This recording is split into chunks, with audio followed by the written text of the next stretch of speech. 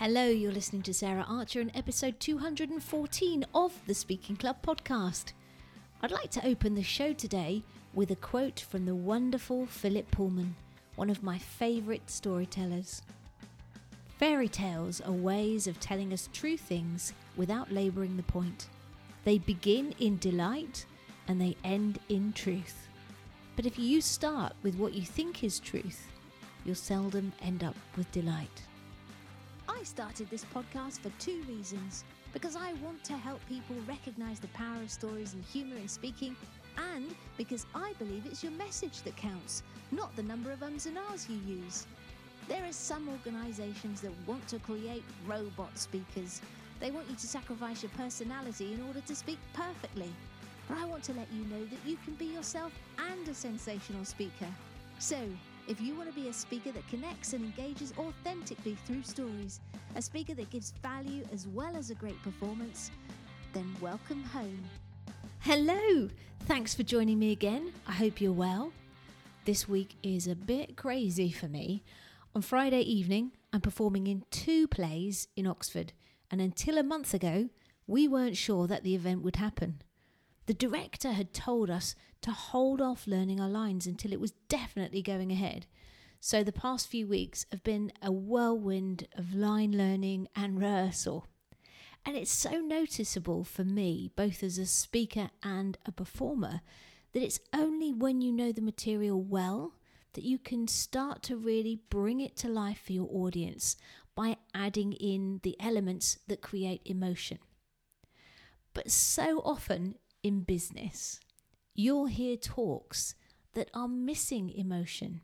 And to me, this is like a skeleton without the living human being around it. There's no life, no personality, and no passion. If you're listening to this podcast, it's likely that we share the same belief, that stories are the single most powerful tool you can have in your speaking and marketing. But I want to make an important distinction. Some people will retell a series of facts and events, summarising the details, pulled together in a narrative arc. And it certainly meets the definition of a story, but it's unlikely that your audience will be moved by it.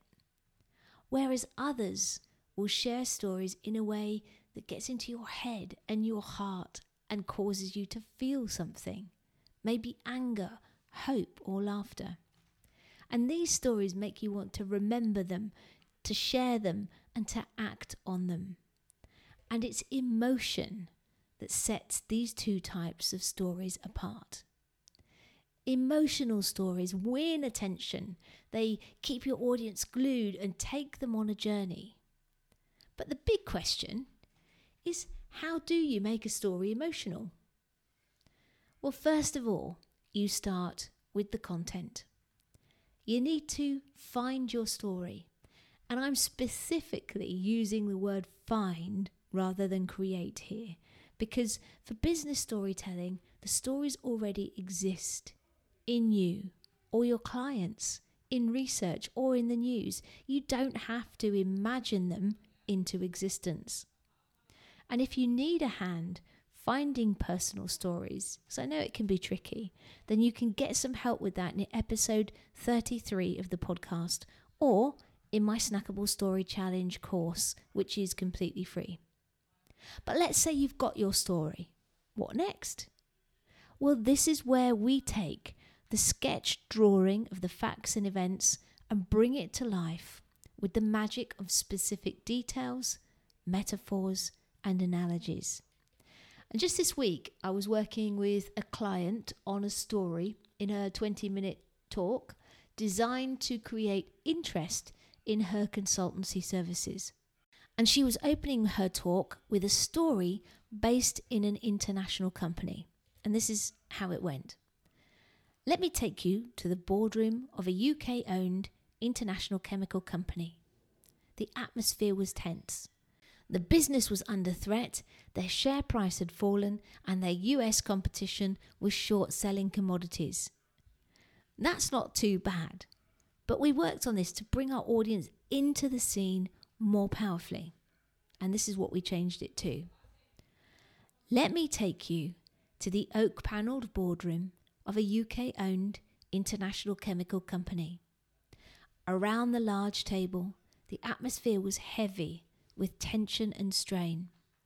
The company's share price had tumbled, and the US competition was trying to steal the market by short-selling commodities. The future of the business was under threat. By adding in just a few specific details about the boardroom, we're helping our audience to picture the scene and bring it to life. With some metaphors, we're able to convey the mood better, and by shifting things around slightly, we can raise the stakes. And a few weeks back, this same client said to me, I've started writing the content about the model underpinning the work I do. But there's nothing about me in there. There's no emotion. It's all very dry. How do I change that? And this may be something you come up against. And the secret to making it emotional and engaging is to share what made you fall in love with it. And that's what I shared with my client. So we switched things up and introduced the model as the holy grail she'd been seeking in an answer to a question she'd looked everywhere else for. We described the moment she heard about it and how finding it made her feel and the impact the discovery had had on her life and work.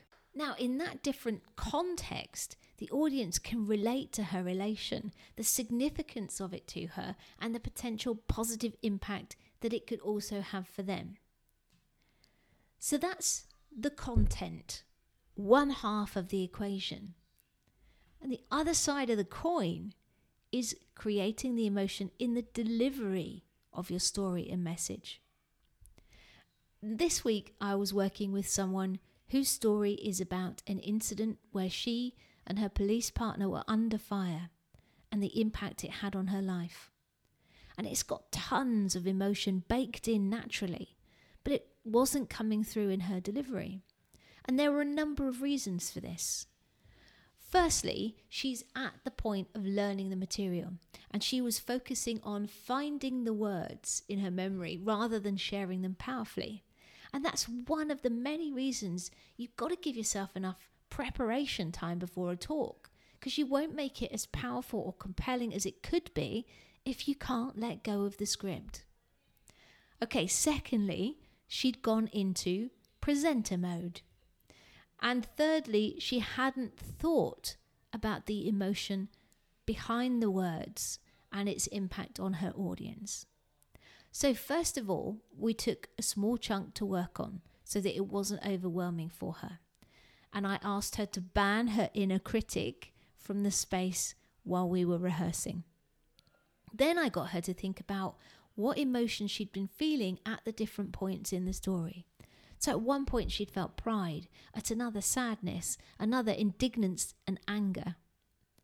And I got to think about where in her story the audience needed space, either to process what she said, to change mood, or move to a different point.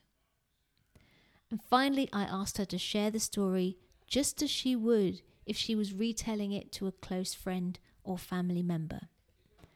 And when she did all of that, not only did her talk come to life, her story come to life, but so did she. And her passion, her personality and purpose started to shine through the words. And the next thing we're going to do with her is add in the movement to support those big moments of emotion, drama and change. So essentially, in both the content creation half and the delivery half of these talks, we were tapping into the 3 tools that can turn a series of events into an emotional story for your audience. And these 3 things are evocative imagery, physiology, and your voice. And there's one more element to add in that will boost the emotional power of your story and talk so that it's more likely to lead to action. And it's this: the pain and desire of your audience in relation to the problem your overall message is about. By doing the work to get intimate with what your audience wants and also wants to avoid, you can include stories that will resonate more with them and better shape your talk to connect and engage with them at a much deeper level. And that's when your talk becomes the powerful marketing tool that it should be. So, when you're crafting and delivering your story for emotion, engagement, and entertainment, you've got choices to make. How to set it up, which details to emphasize, the elements of intrigue, the pace, the timing, the revelations, and when to end it. All of those choices can turn your story into a shared story with your audience. That's when your audience sees their life and journey in your story.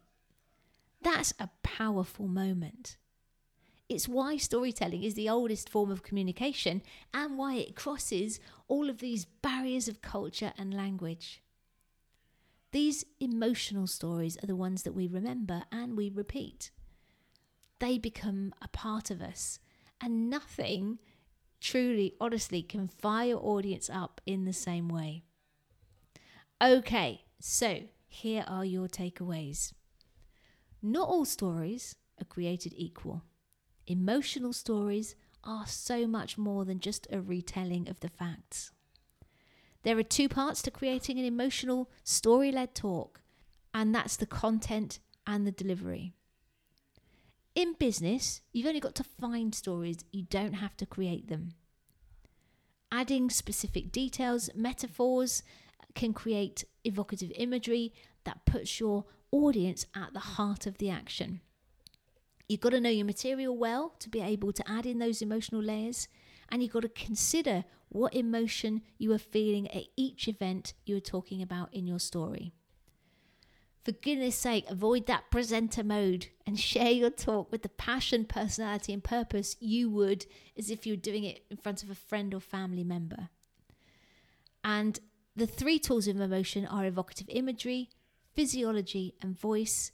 And finally, knowing your audience intimately will help you know what choices to make in shaping your talk so that it connects at that much deeper level. But really, the one thing I want you to remember from this episode is this. You don't have to be a natural born storyteller to harness the magic of story in your speaking. But without understanding that the true power of storytelling lies in being vulnerable and sharing emotion to elicit emotion in your audience, your speaking won't ever be as powerful as it could. So there you go. Now, if this episode resonated with you, do let me know. And you can find me over at LinkedIn or Twitter or Instagram.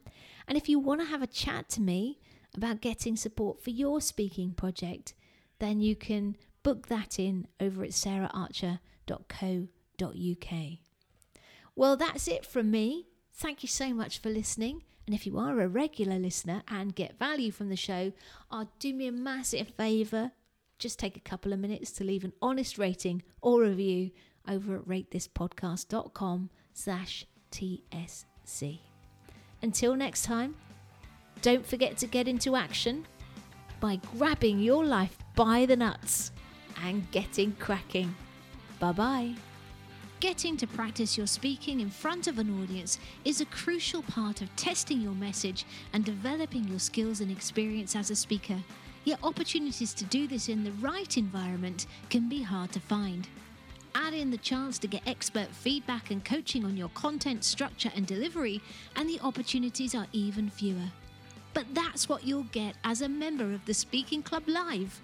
Each week, there'll be hot speak slots, and you'll get the chance to practice sharing your message, your storytelling, your humour, and all the different aspects of speaking in front of me and other members. Then you'll get feedback and coaching from me and your peers so that you're moving forward on your speaking journey with accountability and support. If you'd like to find out more about how you can become a member of the Speaking Club Live so that you can build your confidence, improve your delivery and become a better speaker, then go to saraharcher.co.uk/club now.